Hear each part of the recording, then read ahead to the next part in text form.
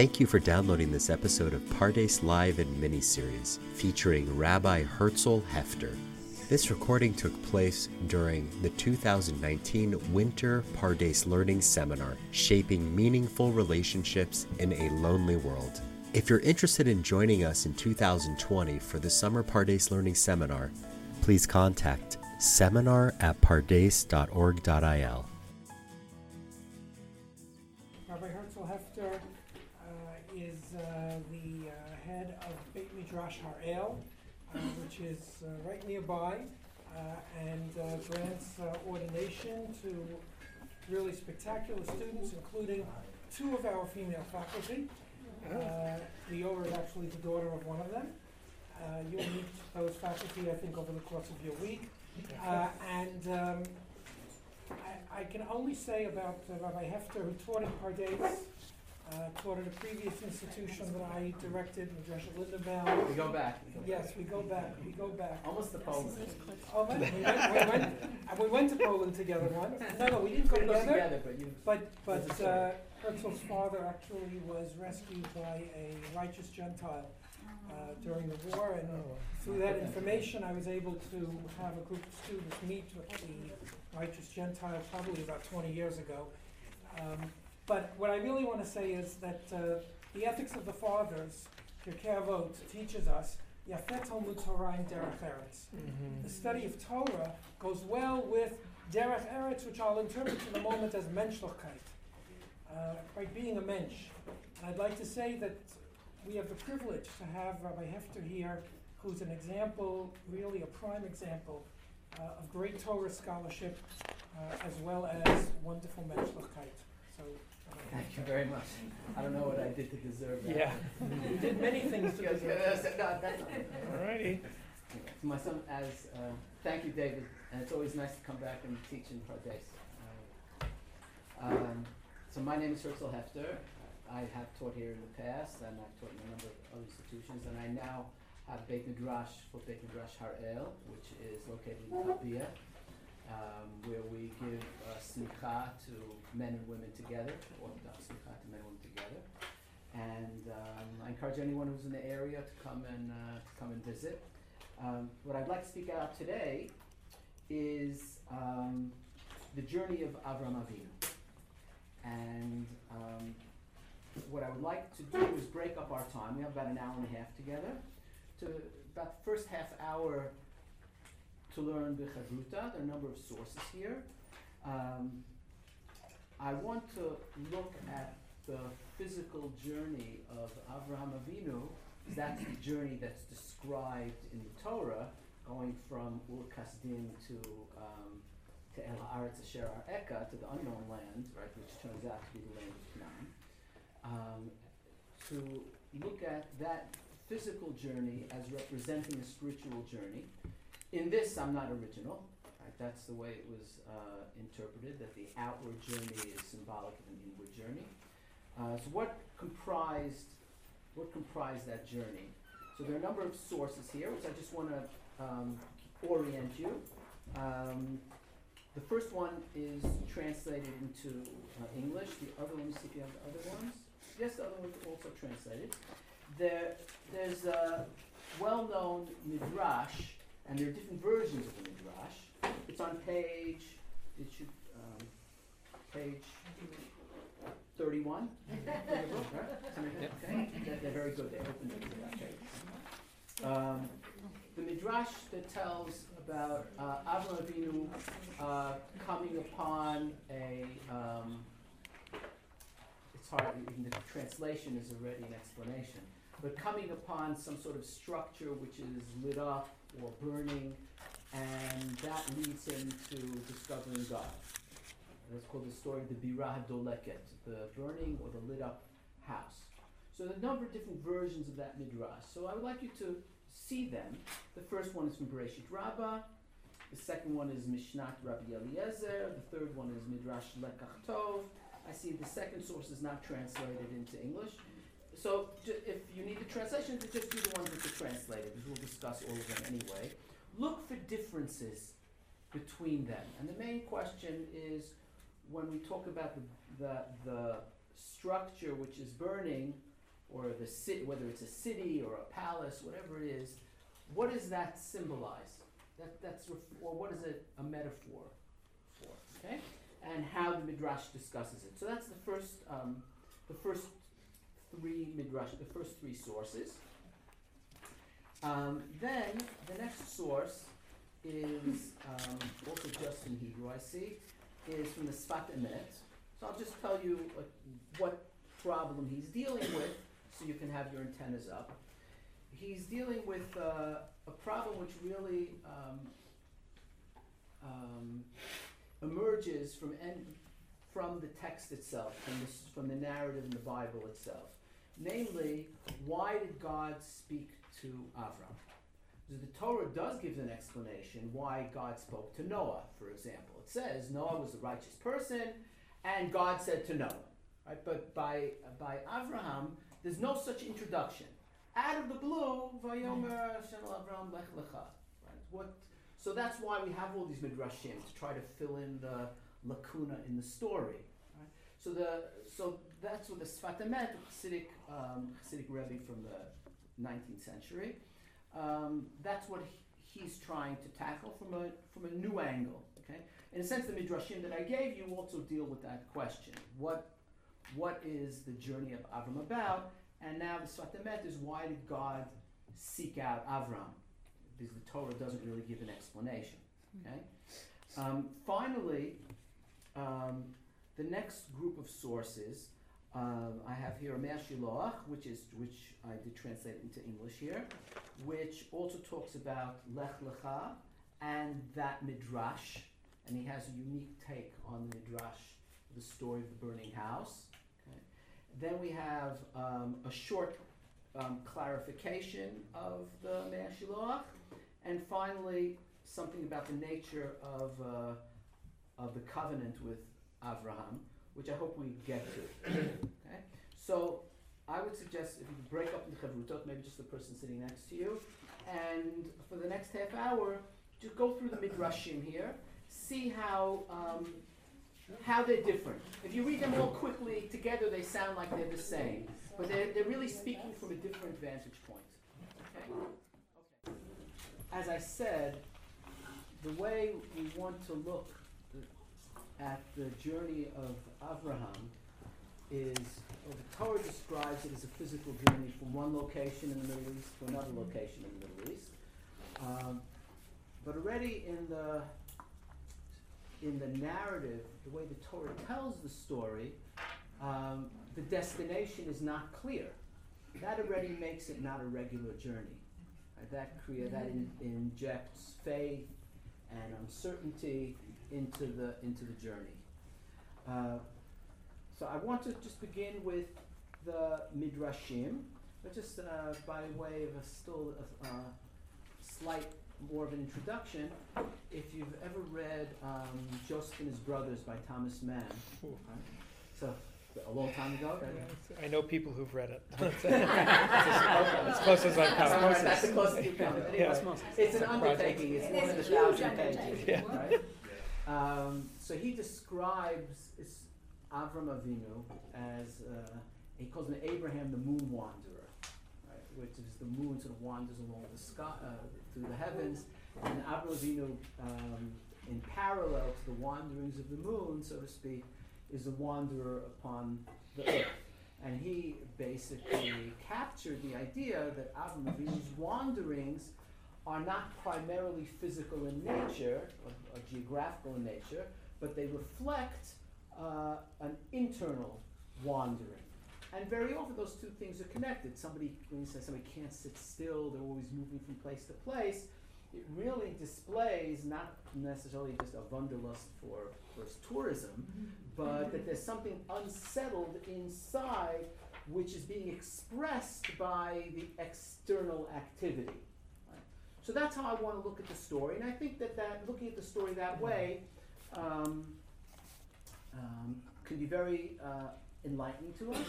And also it has roots in how we interpret the story of the Torah, the story itself. Okay?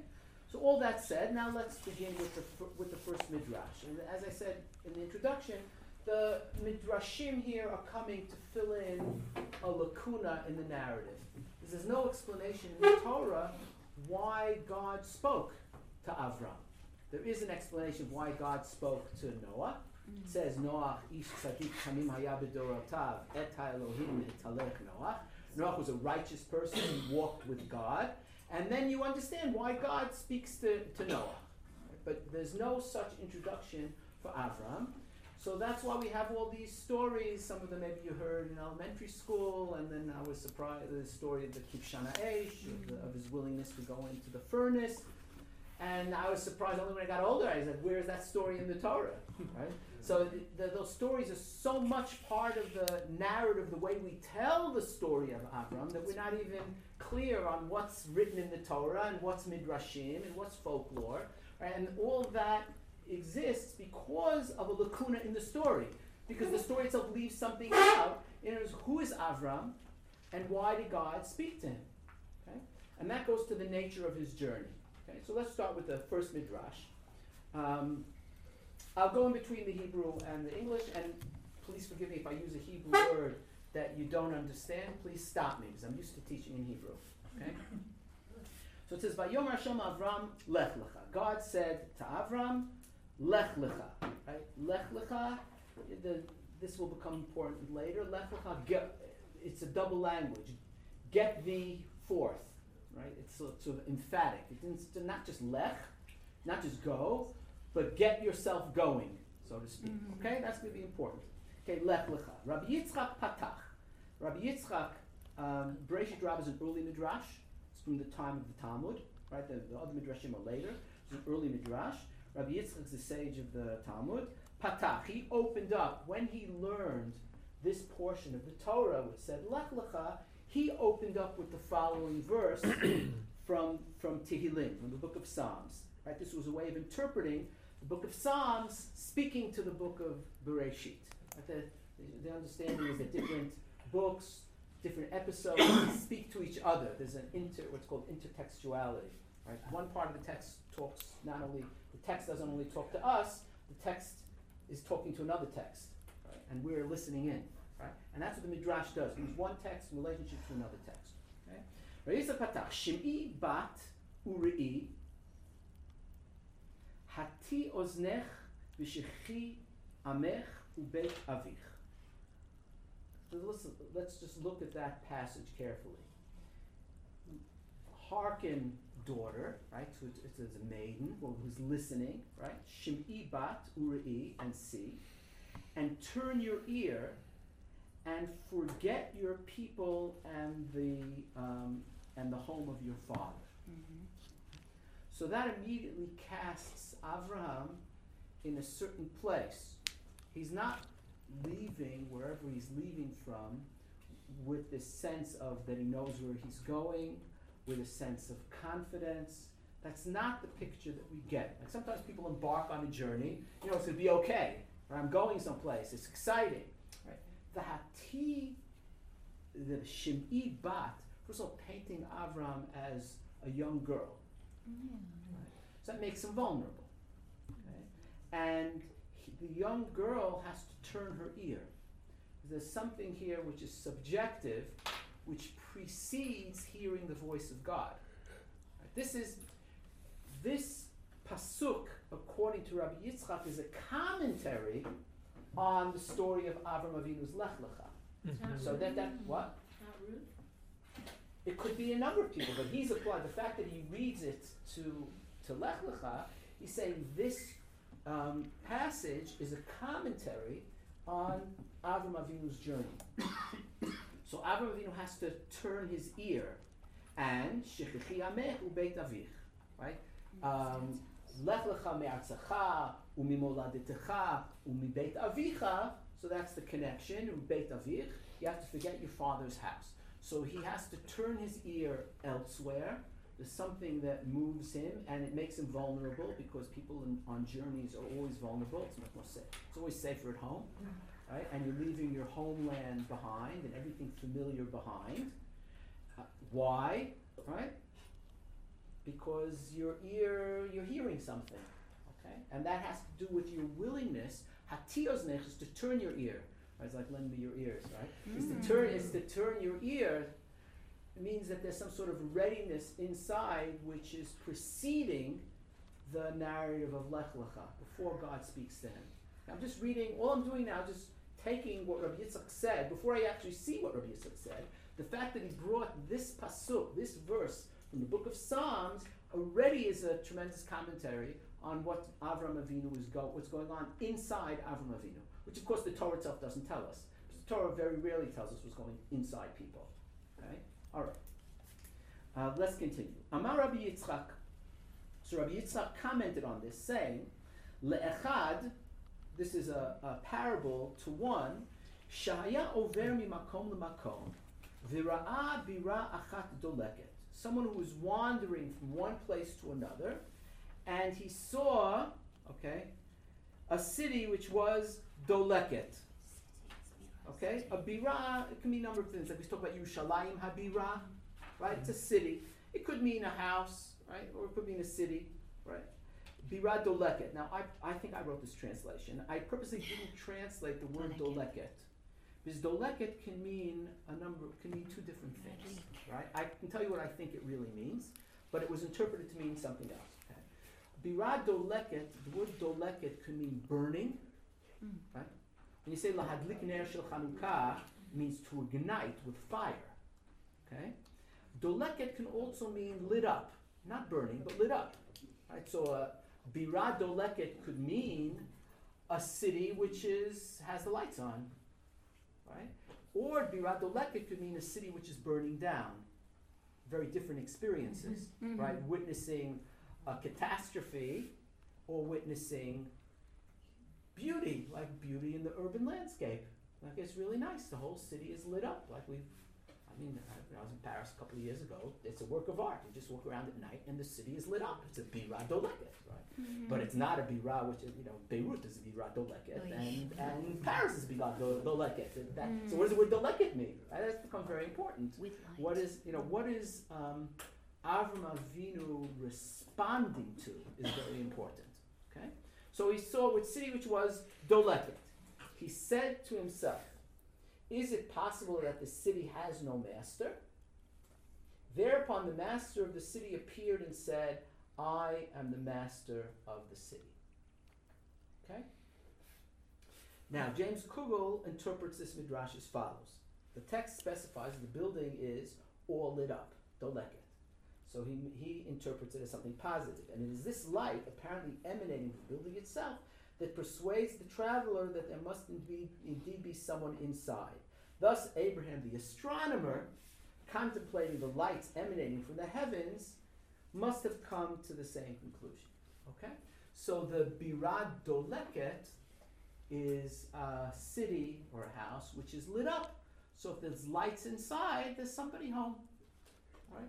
So the nimshal, what the metaphor is pointing towards, is Avraham Avinu is looking at the heavens, and it's beautiful, and it shows order, and they must have gotten here somehow. So it's the cosmological argument for the belief in God. It's a medieval argument, right? So he encounters nature, so he discovers God in the beauty and the order of nature.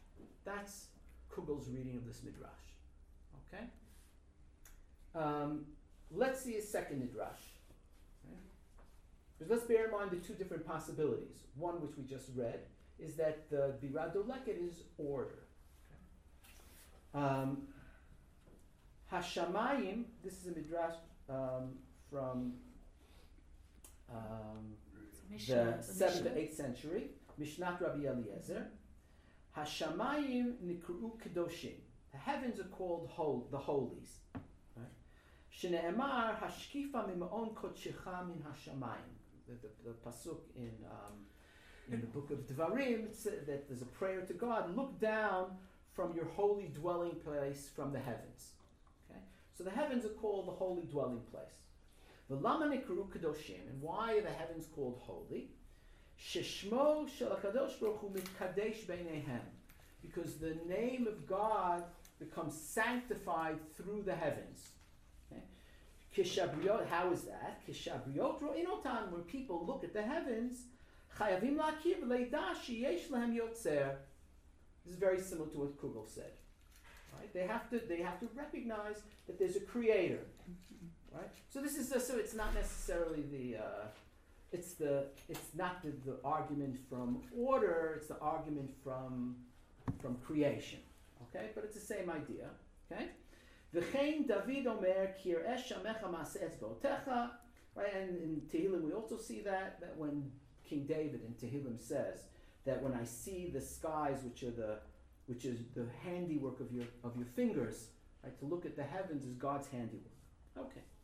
Now it continues. Kach haya Avraham Avinu mekish b'da'ato ve'omer. So Avraham Avinu reasoned in his mind and said, Ilu Adam haya mahalech b'midbar umatza bira doleket. Would a person be walking in the desert and find a lit city? Shema yachol omar shabira zot below ba'alim. Would he say that there's no one home, that there's no owner, there's no master? Kach efshar la'olam hazeh v'lashamayim below manhig u'below yotzer. So they're just like if you came across something in the wilderness where clearly people lived, you would say that somebody built this place. So the world is like that as well. Okay? So this midrash supports what Kugel said. Right? Namely, Avraham Avinu was contemplating nature. Right? And in that he says there must have been a creator, there must be someone who's in charge. Okay? Now, I want to take this midrash and juxtapose it to the next midrash. Okay? Mm-hmm. This midrash is even later. This is from the 11th century. I'll read it in English. Okay? Rabbi Yitzchak said, "To whom may Avraham our father be compared? To one who was walking from place to place and saw a palace on fire." Okay, why did I say on fire? Because it still says here bira doleket, right? But from the context, you'll see. Amar, okay, he said, "Is it possible this palace has no leader?" The master of the palace peeked out at him and said, "I am the master of the palace." Okay, so how do I know that it means fire here and not just illuminated? Let's look at the continuation. Similarly, this is the continuation of the Midrash. 20 generations passed from Adam to Avraham. Right? That's the story of Parshat Bereshit and Parshat Noach. Okay? Some of them corrupted their behavior. The generation of Enosh, the generation of the flood, the generation of the division, the Tower of Babel. From the Tower of Babel, Avram emerged. So what is the Bira Doleket? Think of the Tower of Babel. It's the next generation. Just think, it's Tower of Babel is, needless to say, is biblical, right? But I always think of the Twin Towers, right? No, just picture for a moment, picture for a moment the collapse of a civilization. Because what is language? Language is the glue that holds society together. So if the people begin to speak different languages, it's not just a technical thing that I'm speaking French and you're speaking Japanese, that we don't understand each other on the most basic level. Like the glue that holds our civilization together has come apart. So that's the collapse of civilization. So it's the tower coming down is not just this, because we're all, see, it's the fault of the artists of the children's books, right? Because they make like the Teva of Noach, like this nice colorful thing with the animals, right? And they don't realize it's like a Shoah, like everybody died, right? And the Tower of Babel is this like tall thing, but civilization collapsed, right? So this is what Avram sees.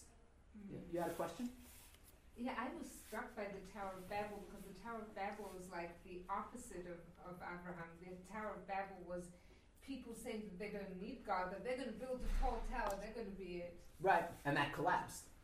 Right, so that's what he's witnessing. So he's witnessing the collapse of civilization. And what's his response to that? So his response to that is,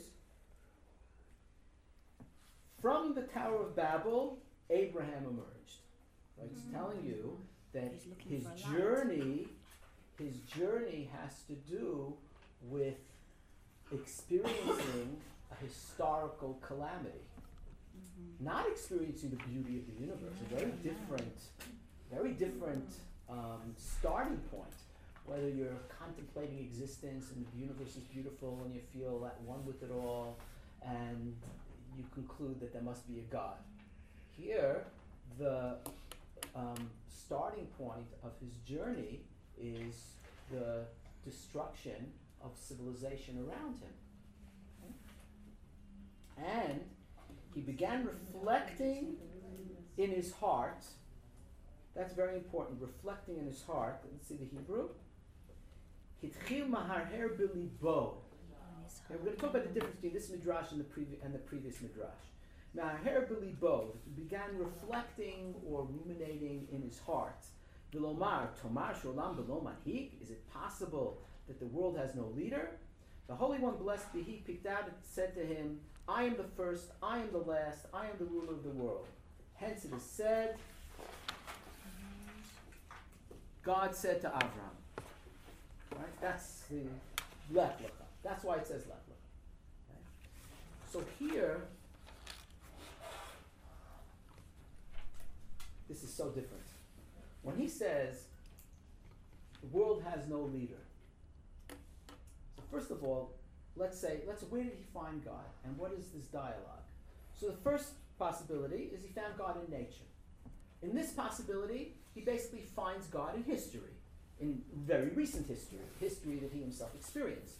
But what is his statement of, is it possible that this has no leader? In the first reading, it's a very, it's almost like a revelation. It's beautiful, right? This is beautiful. This is awesome. So there must be a God. Is it possible that there isn't a God? The second reading, if he just witnessed the collapse of civilization, it's not like this is beautiful.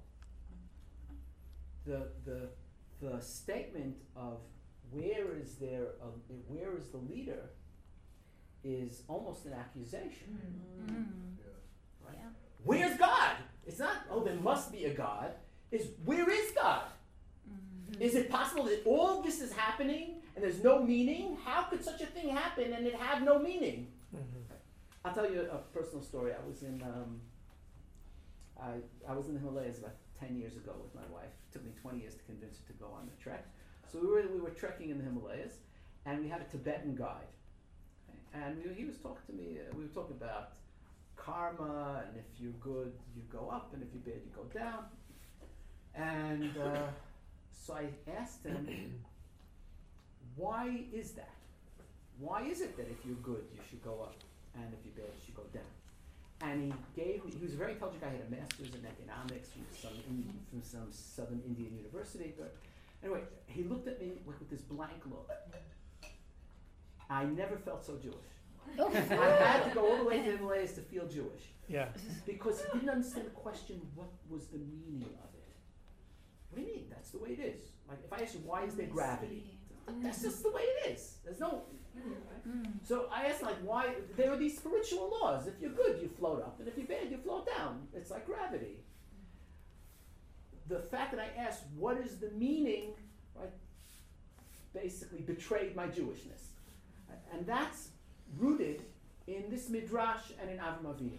Avram Avinu was looking around, and society around him, civilization is collapsing. And he's saying, where is God? So it becomes an accusation rather than this hierophany and revelation. Now, there's something, if we look at the difference between these midrashim, it's really very pronounced. The midrash, the previous midrash, which is clearly talking about the order in the universe, that the heavens are holy, and that's why, and God is revealed through them, and that's what Avram Avinu saw. He saw the revelation through the heavens. It's very heady. It's all in his mind. The says, Kach haya Avraham Avinu makish b'da'ato v'omer. He said in his mind, it's an intellectual discovery. Kach haya Avraham Avinu makish b'da'ato v'omer. And who actually tells the parable? There's a parable here, right?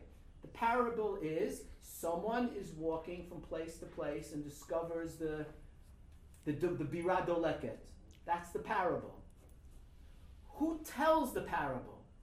Abraham speaking. So here, Abraham is actually writing the Medrash, in a sense. Abraham Avinu says, this is like if someone was walking in the desert and found the Bira Doleket, what would they say? So it's removed. This isn't a story about Abraham. This is a story about what Abraham said. It's very different than the opening Midrash and the third Midrash, where the Midrash says Abraham is the person who's wandering from place to place. In this case, Abraham's not wandering. He's sitting there contemplating. And he came up with a metaphor, with a parable to explain his thinking. That's very different. That is a very intellectual, top-heavy activity. And so we have two things about that. First of all, mekish b'da'ato v'omer, that's not found in the other midrashim, and the fact that he is the one that creates the parable. In the other two midrashim, you're talking about in number 3, he creates the parable. In number 2, he creates the parable. Haya mekish b'da'ato v'omer, ilu adam haya mahalech b'midbar. Right, he's creating the parable. So the second source is much more of a philosophical type of activity. Right? Finding God through nature that is still ambiguous. You can find God through nature because you can somehow experience the presence and the multitude of different phenomena that seem to blend together into some sort of harmonious whole. And that can be like a mystical experience that you encounter in nature. There's the waterfall, and there's the lightning, and the thunder, and the many different types of animals, and different types of plants, and every animal is different, every plant is different, but somehow it all lives harmoniously together. And you can have some sort of spiritual experience from that, and then take it a step further and attribute that to God. That's one type of encounter with nature. That's not what the Midrash is describing. The Midrash is describing medieval philosophy, which is fine because it was written in the Middle Ages. Right? It's describing Avraham Avinu thinking in his head, right, telling a story about discovering something and attributing some sort of plan to it. Whereas the third Midrash, that whole piece is absent. First of all, it's happening to Avraham himself. The person who wrote the Midrash is telling the parable, not Avraham. And what's really important is meharher b'libo, right? His heart, right? His heart is telling him something. And what is he responding to? He's responding again to historical calamity, and his heart is telling him this doesn't make any sense. And where is God in all of this? Very different type of journey. Okay? Now, let's, yeah. I am the first and I am the last. Any comment? That's the Alpha and Omega, and I think it puts God a little bit on the defensive. Yeah.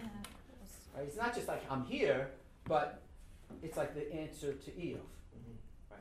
Who are you to attack me? I'm the first and I'm the last. It creates actually tension between Avram and God, where God has to assert himself. I'm God. Right? Remember, I just saw the movie The Two Popes. Anybody see it? Right? When he wants to go someplace at the end, he wants to go someplace by himself, and the guy asks him, "Can you do that?" "Yeah, I'm the Pope." Right? Remember that? So, he's God. but I am the first and I'm the last seems to be a phrase drawn from Christian theology. Could be. But we agree with that. But who got it first? It doesn't really matter. You're going first. Okay. So then we move. Now I want to take this past the Midrashim to Hasidic masters. And the I would like to begin with the Sfat Emet, who was the founder, actually not, the grandson of the founder of Gera Hasidim. So he lived in the 19th century in Poland, end of the 19th century. Let's just do the part which is in bold, the part in the bold. I'll read it in Hebrew, and then I'll translate it. Ramban Iksha. Ramban, from medieval commentaries, asked, Shene'emar lech lecha beli shenizkar mikodem chibato. That's the question we opened up. That the Torah says lech lecha before it says why God found Avraham dear. What was the explanation? Ubezohar HaKadosh, and in the Zohar it says, Nir'eh ki ze atzmo hashevach. This is such a Jewish answer. The question is the answer. Right? You can't get more Jewish than that. So it means that the answer to your question of why did God say to Avram Lech Lecha, the answer is in that God said Lech Lecha. Let's just go. Okay? Well, it's not like, okay. Ki ze atzmo hashevach, that itself is the praise. Sheshama ze hama'amar Lech Lecha. That Avram Avinu heard the call is the reason that he got the call. Okay? Shne'emar me'Hashem yitbarach. Now this is very important. If you want to understand, this is really I'm literally standing on one foot. But all of Chassidut is based on the following assumption. That all the things you say about God and all the stories of the Torah are really stories about yourself. So when God says to Avram, Lech Lecha, it's a way of saying that God is always saying to every individual, Lech Lecha, all the time. It's not something that happened once to Avram. Avram is a paradigm. We are all Avram Avinu, and God is always saying, Lech Lecha to us. But how come you don't hear it? That's the point. Right? He says, Shene'emar me'Hashem yitbarach l'chol ha'anashim tamid. Always. God is always saying Lech Lecha. Kamo shekatuv, I'll translate this as in Aramaic, Vai le'inun deshimta b'chorei hon. Woe unto those that sleep when they're awake. Right? It means to be asleep when you're awake. To be like in a walking dream. You don't really hear what's going on. Okay? V'Avram Avinu alav hashalom, and Abraham, Shama v'kibel. He's the only one that heard the call. So he heard the call. So if you ask, why did God call Avram? Because Avram was the only person listening. That is already expressed in the Midrash. The first Midrash, Hati Oznech, hearken your ear. Right? That's where he's getting it from, even if he doesn't quote the Midrash, but he knows the Midrash. It starts, the ability to hear has to do with the openness to hear. That's why, for example, there's another Midrash about Moshe, just the same sort of idea. Were you thinking of that? Yes. With turning the neck? Yeah. Yes. To the Right, snare, so yes. so it says he turned his neck, and what does the Midrash say? Like there was a miracle. That's the way the Midrash talks. Right, there was a miracle, his neck like went out of place. So what does that mean? It means that in order to perceive God, you have to be open to turn. It doesn't happen by itself. You have to be open to the experience. Moshe Rabbeinu was open to the experience. That's what the Midrash wants to say. Was there anything that goes with Noach when he received to make the teva? Did he have a turning of the head or a? No, Noach is a different story. Noach is a very different story. So he That's wasn't. I don't want to get into Noach. Noach is very similar to Moshe in some ways, but he's very different in other ways. Noach does exactly what he's told. No more, no less. Okay, And so that's no good and metaphor. bad. No metaphor. That's what Noach Right. is. But anyway, okay, let's continue here. Umemela nikra rak hadibur elav, and that's why the Torah describes the narrative as if God only spoke to him, because he's the only one that heard. You see, this is the Hasidic move. The Torah is describing some sort of exterior reality. God is on the outside, calling to someone, and someone heard. This is the other way around.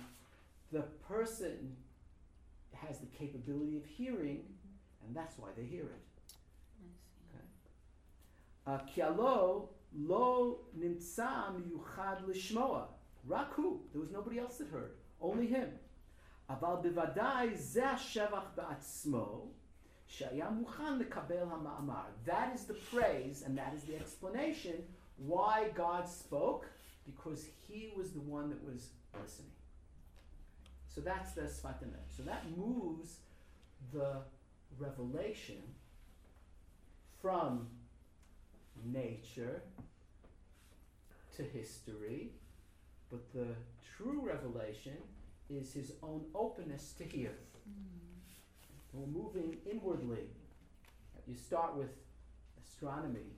Those stars are very far away, even though in those days they had no idea how far away, but they knew they were far away. And then you move closer and closer. History is in the realm of human experience. The stars are not. History is in the realm of human experience.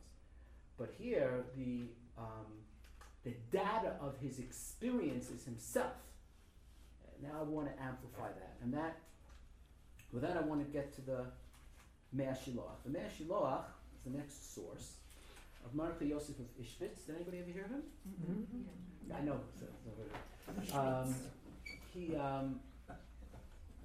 You could say he was part of the revolution of Polish Hasidut in the beginning of the 19th century.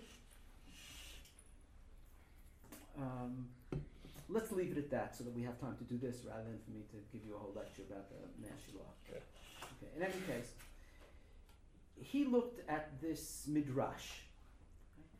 He brings a different pasuk on Lech Lecha, the way the midrash does. He brings a following pasuk on Lech Lecha to describe Avram Avinu. Ktiv, ki etzok mayim al tzamei v'nozlim al yabasha. When I pour water on a thirsty soul and liquid upon the dry earth. That's the verse he quotes, and he understands that describes Avram. So what does it mean when someone is thirsty and they're parched? It means they're in need, so that they're ready to receive. When the water comes, it gets soaked up immediately, but there's a sense of need and desire and thirst for something. That's the openness. Now he goes and he starts talking about Avram. Kasher itchil Avraham Avinu alav hashalom. When Avram Avinu began, hitchil levakesh ulechapes achar shoresh hachayim shelo. Very interesting what he's searching for. The root of his life. Wow. That's where he's starting. He's not starting, this is literally light years away from the astronomical interpretation, right? Where he's starting with the stars. He's starting with experiencing himself as alive. It's a very visceral experience to experience yourself as alive. Right? And he said, what is that? That's where he's beginning. Right? He doesn't talk about God. He doesn't say he's searching for God. That would be too frum. Right? He's searching for God. He's not searching for God. He's starting with a very physical phenomena of himself. Himself as a living being. The most basic feeling that you can have is that you're alive.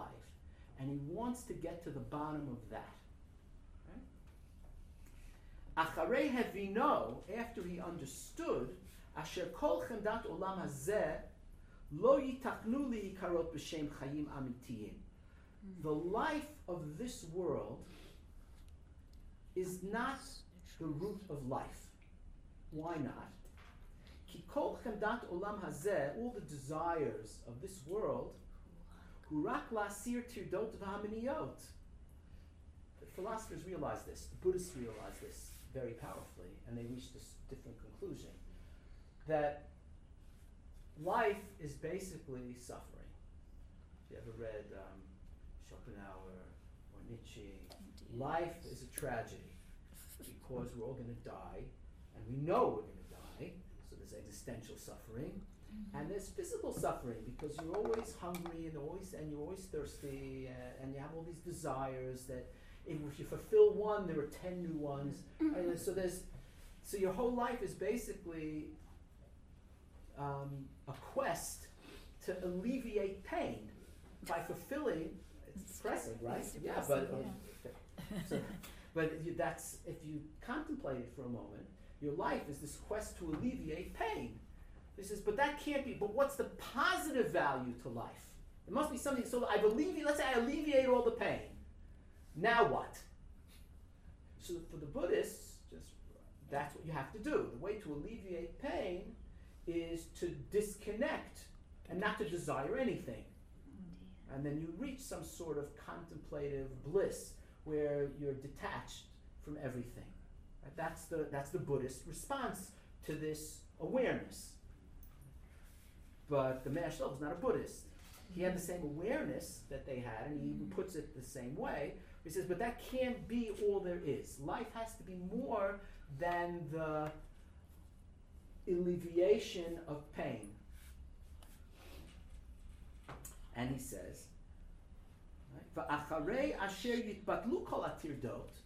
the pain and the suffering, if I can do away with them, then what am I left with? Life has to be more than the alleviation of that which is negative. There must be some sort of positive value or some positive phenomena which goes beyond the alleviation of the negative. Okay, so now God comes to him. Amar lo Hashem yitbarach lech lecha. Now listen to his reading. Hainu le'atzmecha. This is a Hasidic drasha, but it's consistent with the way Midrash reads Psukim. It's not lech lecha, get thee going, which is the pshat, but lech, where, lecha, yourself. Go to yourself. Go to yourself. Right. He's telling Abraham, you're looking in the wrong place. Oh my gosh. You want to understand the meaning of your life. Don't look either at the stars or don't look at history, but look inside yourself. And now he fleshes this out. Because you're right. The alleviation of suffering is not what the core of life is. V'ikar ha'chayim timtza b'cha. You'll find life inside yourself. At some place which is detached from that suffering. V'ata tagil b'Hashem v'kdosh Yisrael titalal. Zotu ha'chayim. Now he's going to explain the Midrash. And that's what I want to. V'alzeh ne'emar b'Midrash. Miu Bal Habira. He asked, who is the master of this city? Heitzitz alav Bal Habira. Now he's being very careful with the language. It says, Heitzitz alav. What does alav mean? To yourself. Or to him. No, not to. Upon. Upon, that's right. Upon right, it him. should have, this is key. Yes. Heitzitz alav Bal Habira. Ukefi hanir'eh haya lo lichtov heitzitz elav. It should have said, the master of the house appeared to him. Isn't that how you would tell the story? Yeah. He looks, he says, where's the master of the house? The master of the house says, here I am. So he appeared to him. But he appeared upon him is something totally different. Cool. Right? It's very cool. Okay? Heitzitz alav bal habira. Ukefi hanir'eh yalo lichtov heitzitz elav. It should have said to him. V'lo alav, and not upon him. So what does upon him mean? Ela bir'ach bir'ot Avraham Avinu alav shalom. Now he's backing up, and he's going to tell the story his way. When Avraham Avinu saw Esek Dor HaPlaga, when he saw the collapse of civilization in the story of the tower, right? Zot yikarei b'shem bira doleket. That is the burning city. The burning city is the civilization which is collapsing. That's the bira doleket. Now I think there's something else. There's another proof that doleket means burning, because it's interesting. This midrash was written around the 2nd or 3rd century, after the destruction of Yerushalayim. So it's Yerushalayim Habirah, which is the burning city. And when the sages wrote this midrash, and they write it as Avram accusing God, what is the meaning of this, and how does God let this happen? It's a veiled way of saying themselves, how could this have happened? What is the meaning of the destruction of Jerusalem? Where is God? That's the Birah Doleket is Yerushalayim HaBirah. That's my personal theory. Makes sense. But you don't need that for the Mei HaShiloach. Okay? The Mei HaShiloach is talking about Avram. And he says, Zot yikarei b'shem Birah Doleket, ki haya be'einav lefele ma'od. It was an amazement in the eyes of Avraham. V'hirim b'nafsho, and it stirred him up. So. Mi bara ela, who created all of this? Heitzitz alav bal habirah, the master of the city appeared upon him. Hainu, that is to say, sheishiv lo hakadosh baruch hu, that God responded to him saying, Halo tir'eh, you should see be'atzmecha, inside yourself. Avram is continuously in need of redirection. Look inside yourself. What do you see? Ki l'chol ha'olam lo yaksheh. Nobody else is asking. You can try to imagine the collapse of a civilization, and everybody is speaking different languages. Try to picture what that would look like. You'd have thousands of people running around like chickens with their heads cut off. Like a civilization of people with ADD, bouncing off the wall, right? And that's what's going on. And around all this chaos, there's one person just standing there saying, what's going on? Where is God? How is this happening? But he's the only one asking. So God says, look at that. Forget about what's going on outside. Notice something about yourself, that you're the only one asking. Ve'ein echad mehem sam alev lemor mi asa zot.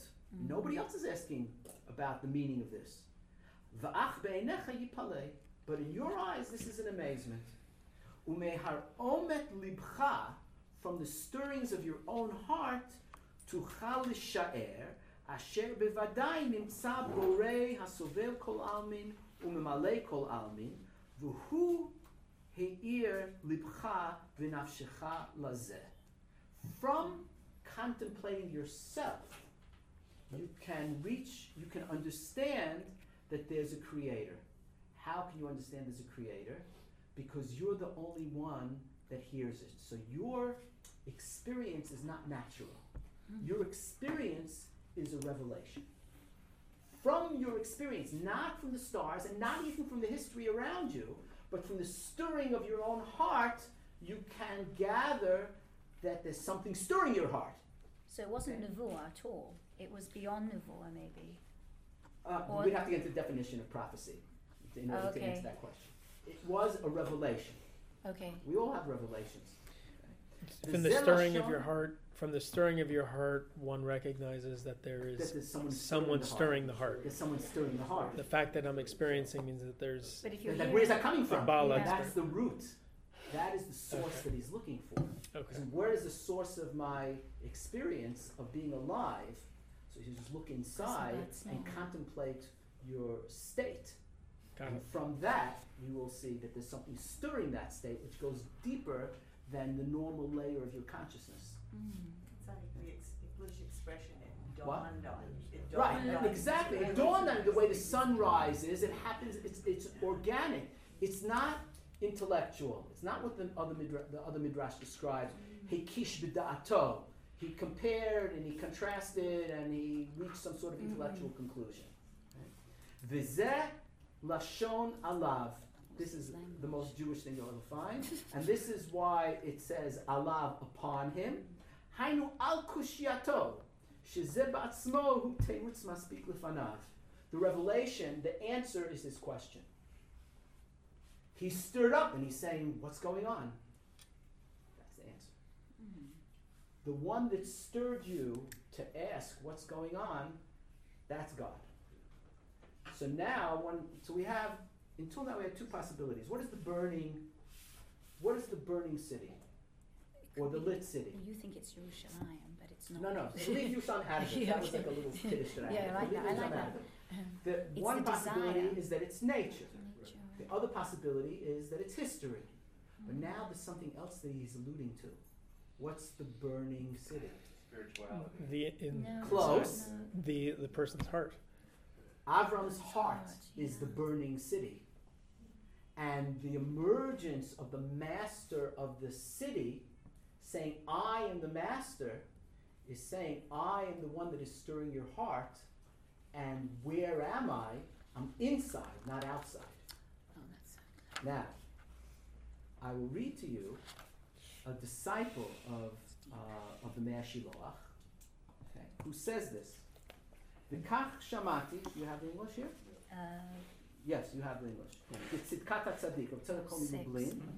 V'kach shamati al hitzitz alav bal habira, referring to the Midrash that the master of the house came upon him. Lashon alav, to come upon, to dawn on, right? Ratzah lomar she'amar lo she'ata ba'atzmecha, you yourself, gam kein bichlal bal habira. You are the bal habira. Oh my gosh. Ki alo kol olam ro'im zeh, ve'ein levavam ro'esh klal la'asik sheyesh bal habira ulevaksho. V'zeh she'ata mevakesh, and that no one else is looking.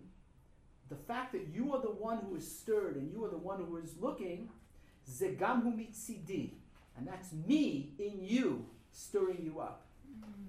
Ubilibcha makom shchinati, and I dwell in your heart. This is really, if you should put on your theological seatbelts. V'zeh ta'am ani. It's a taste of me. No. Oh, ta'am. Ta'am, that's why the Midrash uses the term ani. What does it say? Ani bal habira. I. Who's the I? It's a double entendre. What is it? I. He had a revelation. I am the bal habira. Oh, Avram. And that's God. And it's Avram. Yes, Avram. And that's why I use the term ani. Ani has to be put in quotation marks and 3 exclamation points, underlined in bold. Ani bal habira is the answer to Avram Avinu's quest. Where is God? How is this happening? Just contemplate yourself, and you will find that God is inside of you. Not in history, they can be, and not in nature. Those can be stepping stones for Avram, but the stepping stones are leading inwardly. Yes. Wow. Good question. So, implicit in this reading, to me, it sounds like once Avram recognizes the stirring of his heart, it's ki'ilu, like him saying hineni, because he says hineni later, which is these, I'm here and I'm ready to open up to whatever your will is. But just by recognizing the stirring of his heart, he's like, oh, wait, what's going on here? Oh, I'm in it. Oh, This is it. Yeah, I am it. Right. I found the root of my life, and it's God. Right, which is like the ultimate hineni. Right. Thank you very much. Yashikor. Thank you for downloading this episode of Pardes Live and Mini-Series featuring Rabbi Herzl Hefter. For more digital content, please visit elmad.pardes.org. If you're interested in joining us in 2020 for the Summer Pardes Learning Seminar, please contact seminar@pardes.org.il.